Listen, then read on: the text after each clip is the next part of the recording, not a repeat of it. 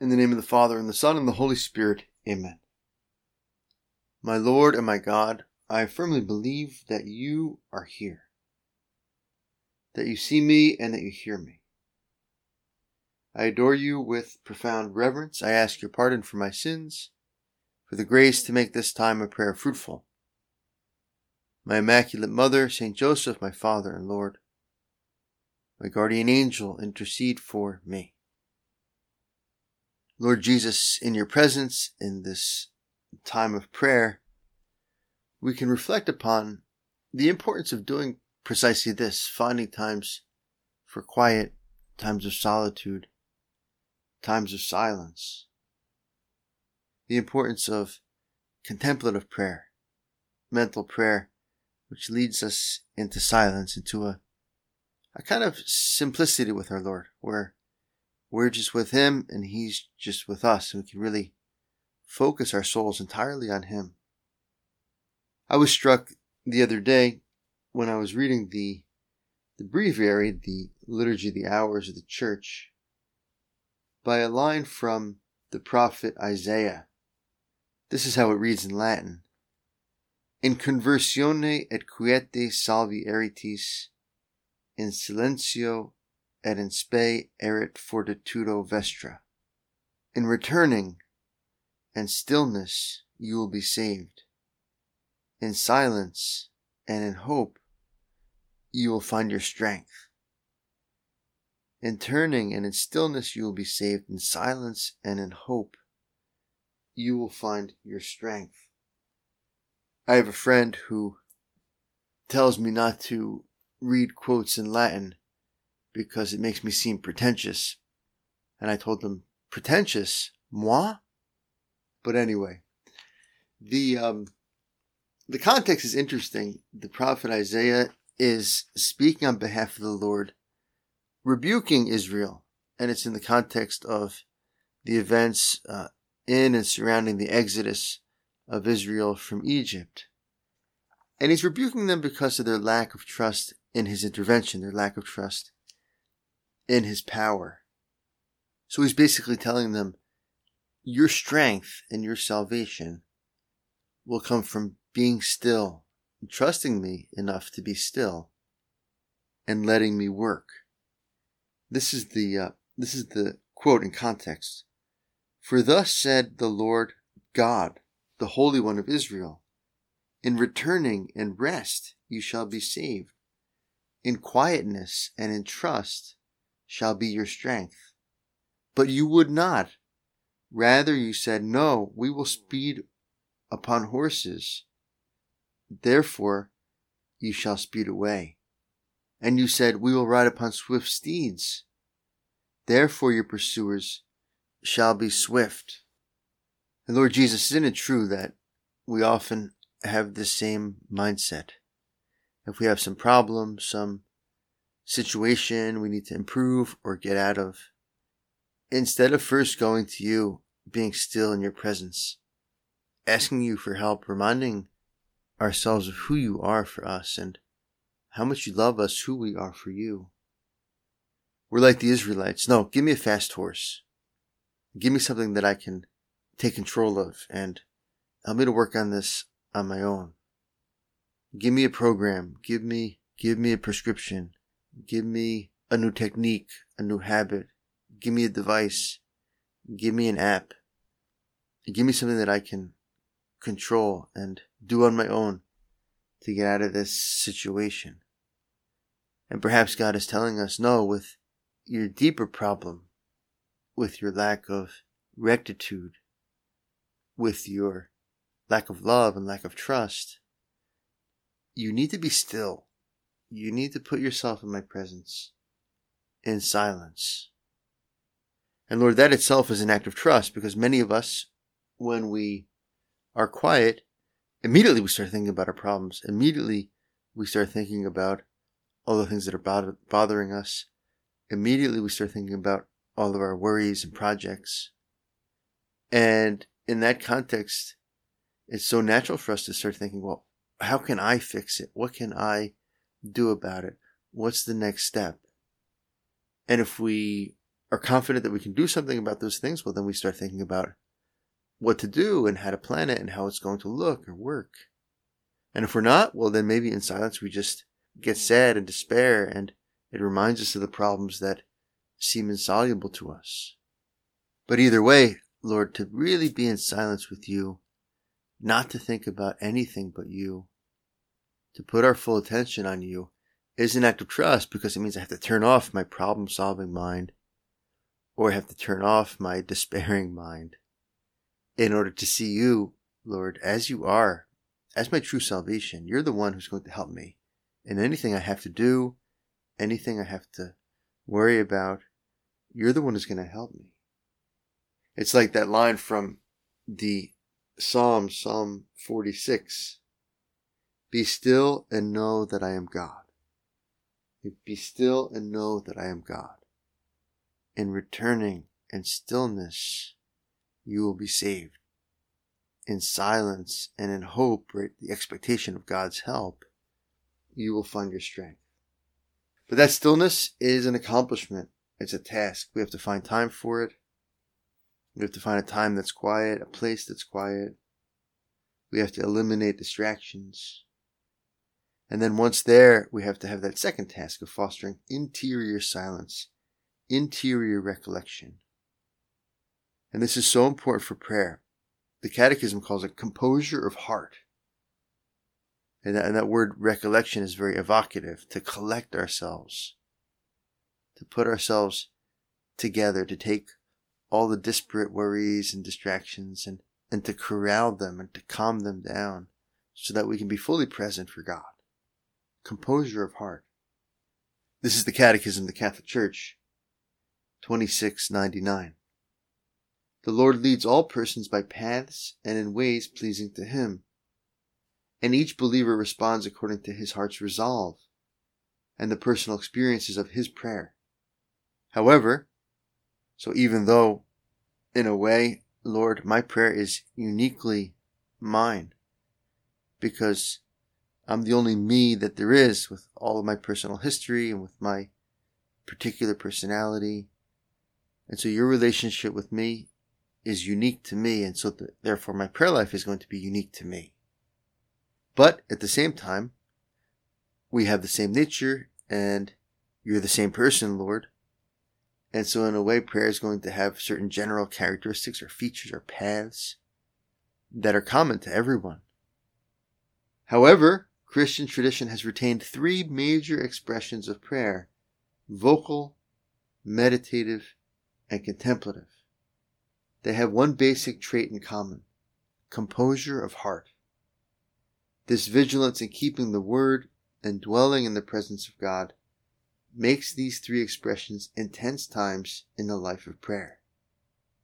So whether we're praying vocal prayers, Our Father, the Hail Mary, the Glory Be, the Rosary, those other vocal prayers we know, or whether in silence we're meditating, which is to use our thought to mull over some mystery, some teaching of our Lord, or to use our imagination to imagine ourselves in some scene of the gospel, to be there with Jesus and his disciples in the gospel, or whether we are using what's called contemplative prayer, more of a prayer of silence. We'll get into this later.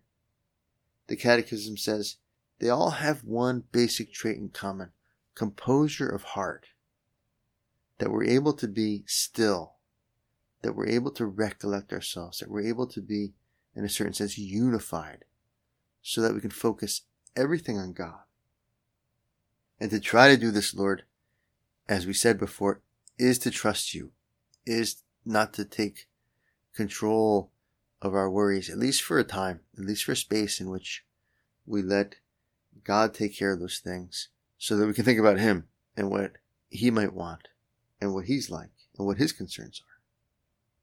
Lord Jesus, you tell us in the gospel that the greatest commandment is, "Hear, O Israel, you shall love the Lord your God with all your heart and with all your soul and with all your mind." This is the greatest and the first commandment. And mental prayer, specifically contemplative prayer, is a wonderful opportunity to do this. Where else, Lord, can I so directly try to love you with all of my heart, with all of my soul, and with all of my mind.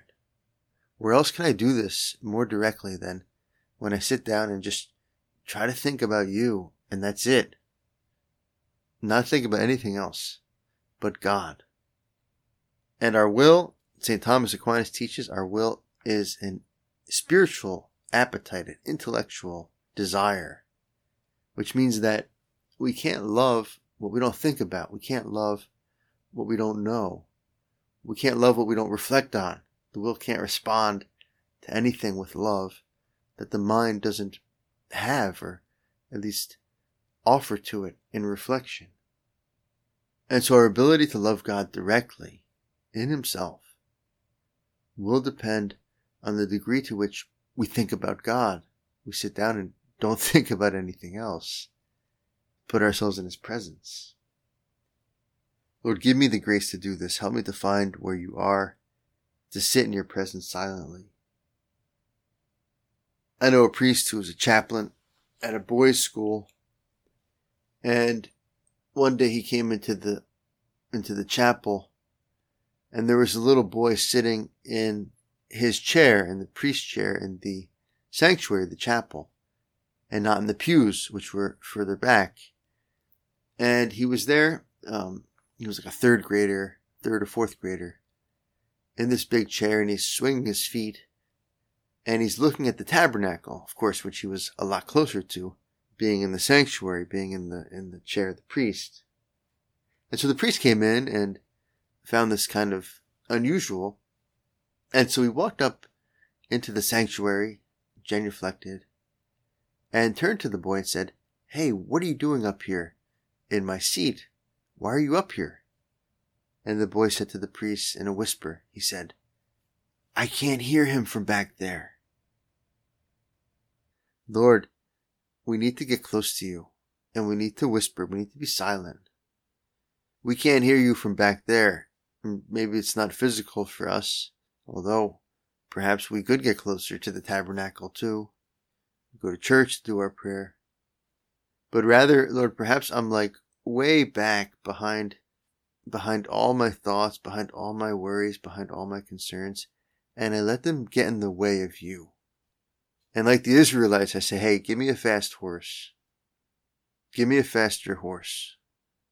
You want to save me in quiet and in stillness and in trust in you." And like the Israelites, you have to say to me, "But you would not. Or you make me this offer in quiet and in conversion and in silence and in hope you will be saved. But you would not want it that way," Isaiah says to the holy people. And Lord, perhaps I'm saying the same thing in the way of me and you, in the way of you're helping me, is my own control and my own mental pollution and my own brain fog and my own distractions. And so I have to get closer to you like that little boy, to cut through those things, to find a shortcut, to put those things aside, to put them into your hands. I mean, sometimes they're real problems. I'm not saying that there aren't real concerns and worries. But we have to put them in His hands so we can experience God in our prayer. We return to the Catechism, point 2717.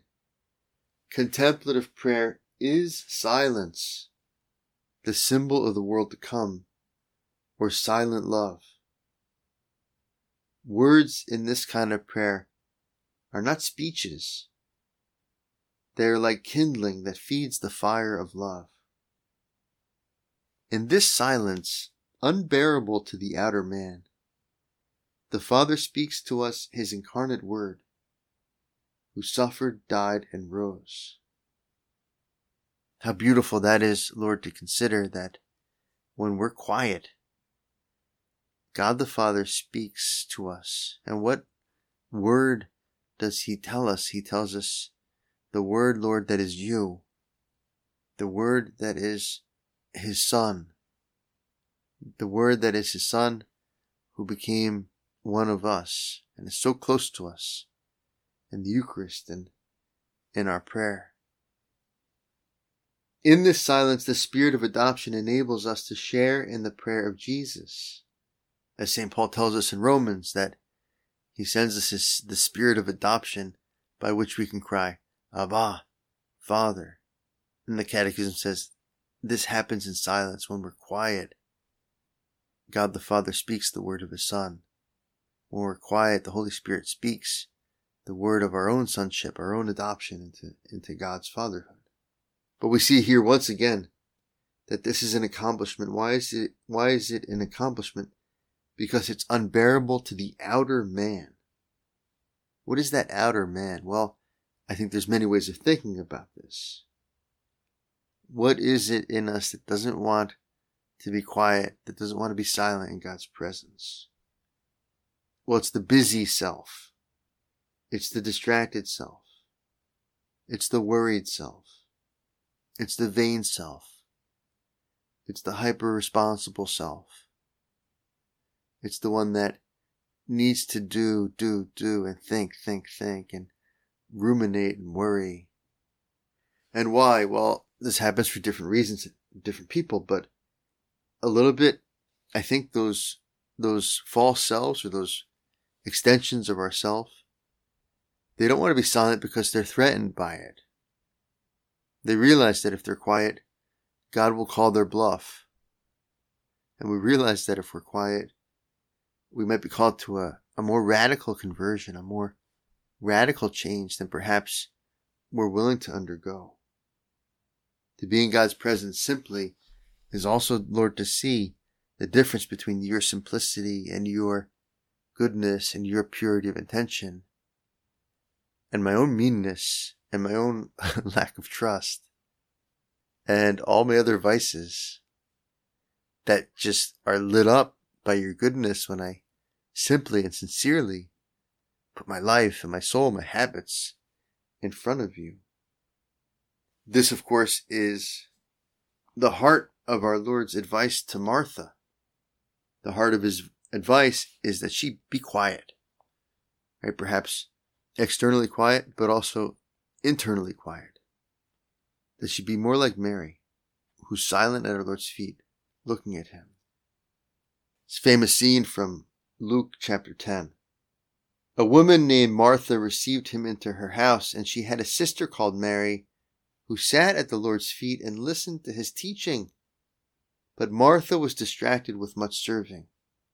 And she went to him and said, Lord, do you not care that my sister has left me to serve alone? Tell her then to help me. But the Lord answered her, Martha, Martha, you are anxious and troubled about many things. One thing is necessary. Mary has chosen the better part, which shall not be taken away from her. Lord, in a certain way, we all feel sorry for Martha, and we all are Martha. And our Lord wants us to be Martha. We've got things on our mind. We've got responsibilities. We have concerns. We're in the middle of the world.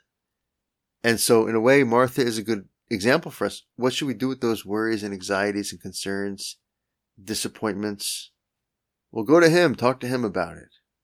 At least she's praying, right? She's not being passive-aggressive. She's not being rebellious.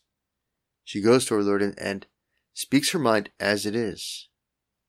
But when she does that, what does Jesus say? He doesn't say, oh yeah, hey Mary, get busy. He says, no, Martha, you need to be more like Mary.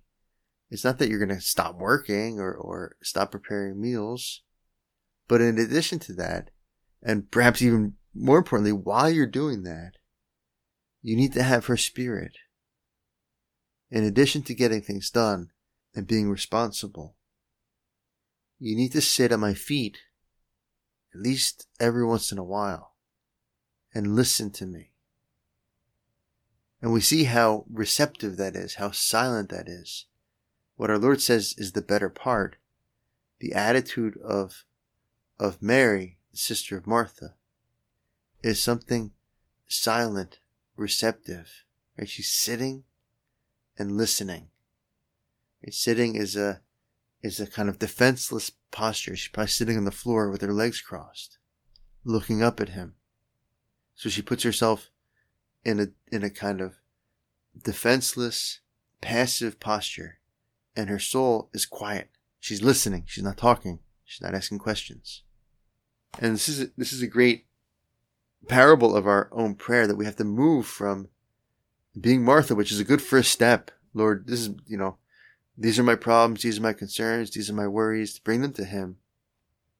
And then to listen to His answer. And His answer is going to be the same as it is to Martha. He's going to say, okay, I get it, but sit and listen to me. Just be with me.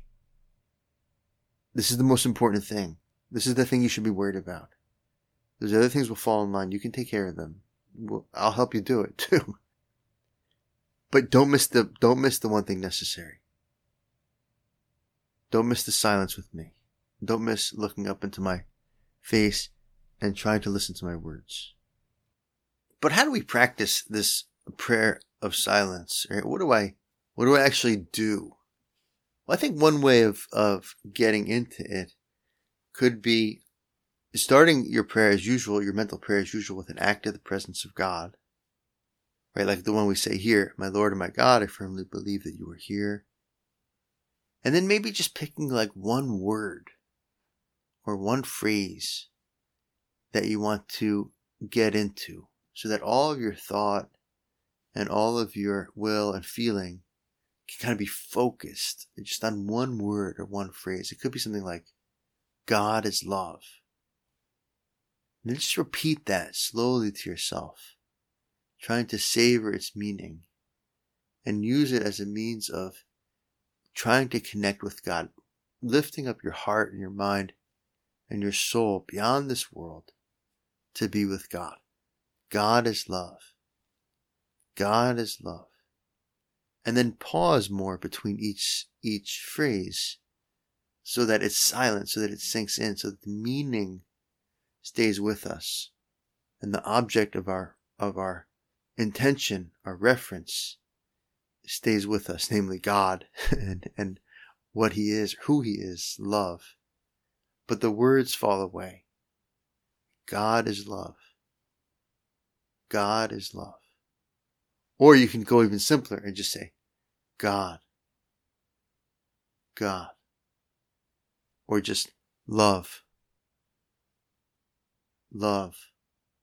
And you could just say it once maybe and go for a long time, just sitting in that reality of God or of love or of their connection. And there's so many things we can do this with. And as we practice it and ask for the grace to do it well, we can do it more and more quietly, more and more silently, just simply fixing our attention on what's true and beyond us. God's nature, what He's like in Himself, the infinite nature of all of His attributes. A wonderful way to pray. Lord, teach us to pray with this contemplative prayer of silence. And as the summer comes to an end and many of our lives get more busy in one way or another, business ramps up again, or school starts once again, or you have to, in addition to working, you have to bring your kids to school, or your summer vacation ends. Well, we have to be careful that we don't fall into activism, that we don't fall into a spirit of just getting lots of things done and relying on ourselves, that we balance it with times of prayer. And Lord, I think we can all find time for prayer. If we think about how much time we waste on social media or anti-social media, as the case may be, or some video, or my favorite website, or my favorite games, or my favorite TV shows, we all realize, Lord, that we can find time. I can find 20 minutes, 30 minutes, once a day, twice a day, to do some mental prayer, to meditate, and also especially to contemplate, to be quiet, to look, to gaze, to receive, to be still in His presence. To remind you, Lord, hey, look, you're the one who told Martha, who when she was very busy, to not worry so much and to be more like Mary. Well, that's what I'm trying to do. So you have to help me with these other things. Or to remind our Lord, hey, look, you told the Israelites through Isaiah that they'll be saved with silence and by trusting in you and by being still. Well, look, that's what I'm trying to do too. So Help me, Lord. And if not, if we don't take time to gaze and receive from God His love, we're going to get burnt out. Even if we have good intentions and we're doing very good things, and perhaps especially if we have good intentions and we're doing very good things, if we don't fill up on God's love and God's grace in the sacraments and in our mental prayer, we're going to burn out. Because we're just trying to ride those fast horses, and the horses aren't fast enough to get away from the problems of the world or from our own problems. This is Pope Benedict in his beautiful encyclical Deus Caritas Est, his first encyclical. Man cannot live by oblative descending love alone, so we can't just give, we can't just give, we have to receive. He cannot always give, he must also receive. Anyone who wishes to give love must also receive love as a gift. Certainly, as the Lord tells us, one can become a source from which rivers of living water flow. Yet to become such a source, one must constantly drink anew from the original source, which is Jesus Christ, from whose pierced heart flows the love of God. What a beautiful promise, a beautiful ideal that we should shoot for.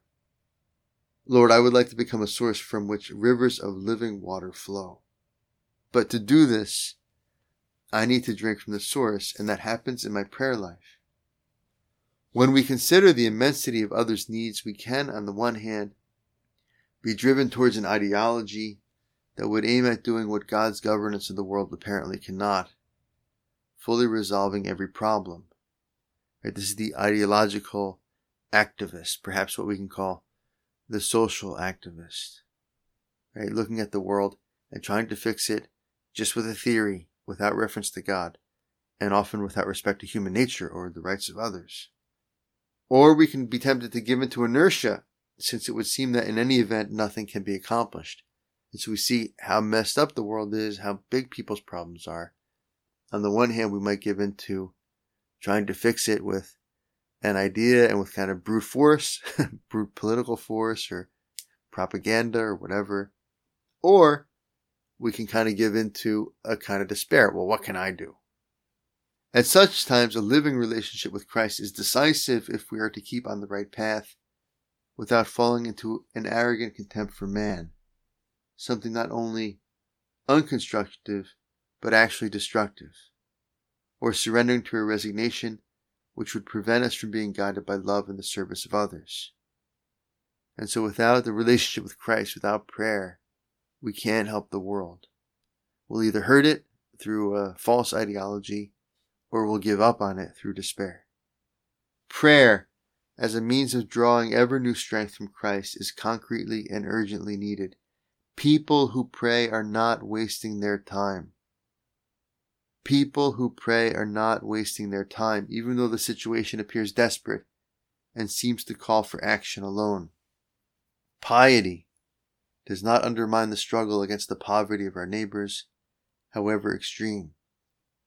In the example of Blessed Teresa of Calcutta, we have a clear illustration of the fact that time devoted to God in prayer not only does not detract from effective and loving service to our neighbor, but is in fact the inexhaustible source of that love. She wrote a letter to her co-workers who are lay people, saying, "We need this deep connection with God in our daily life. How can we attain it? By prayer." And what a wonderful example that is.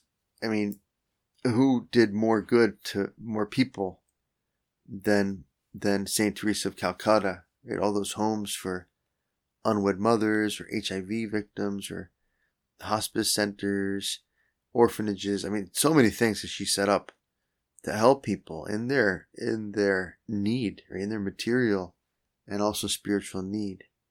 Who did more good for people? And yet at the same time, that's what the world sees that and is rightly impressed. There's someone who really tried to help people and did something about it. But what the world many times doesn't see is what her mornings were like. She would wake up very, very early and spend hours in silent prayer in front of the Blessed Sacrament. And she would say, without that, I can't do these other things. I can't pick people up off the street. I can't go raise money. I can't set up these houses. without that time looking at our Lord. That's why I do it. And that's how I get the strength to do it. And so in a way analogous to St. Teresa of Calcutta, we too will need our times of filling up, our times of looking at our Lord to receive his love so that we have something to give to the others. As another old Latin saying says, I'll continue my pretentiousness, nemo dat quod non habet. No one can give what he does not have. We can't give what we don't have. And so if we want to give love and virtue and light and faith to others, we need to have it ourselves. And to have it ourselves, we need to receive it from God. What do you have? St. Paul says that you have not received. And the answer is not much, if anything at all, except our sins maybe. What do you have that you have not received? So we have to receive it from God, we have to practice it. And that way we'll grow in charity, grow in strength, grow in faith, and be able to pass it on to others, becoming rivers of flowing water that others can drink from. We go to Our Lady Mystical Rose. She knew how to do this. She knew how to silently contemplate God. She contemplated God before the incarnation in Scripture, in her own prayer, in her own heart. She contemplated God silently in her womb. She contemplated you, Lord Jesus, as God in her arms. When you were a baby, she contemplated you growing up and working. She contemplated you in your public life, preaching and healing. She contemplated you at the foot of the cross. She contemplated you in the resurrection. She also, like us, contemplated you in the Eucharist. And then in her prayer. Our Lady, our Mother, help us to learn how to contemplate our Lord, to silently commune with him, to be with him, to be still and know that he is God, to experience what Isaiah says, in stillness, in silence, in trust in God and hope, we will have our salvation and our strength. I thank you, my God, for the good resolutions, affections, and inspirations which you have communicated to me in this meditation. I ask your help to put them into effect. My Immaculate Mother, Saint Joseph, my Father and Lord, my guardian angel, intercede for me.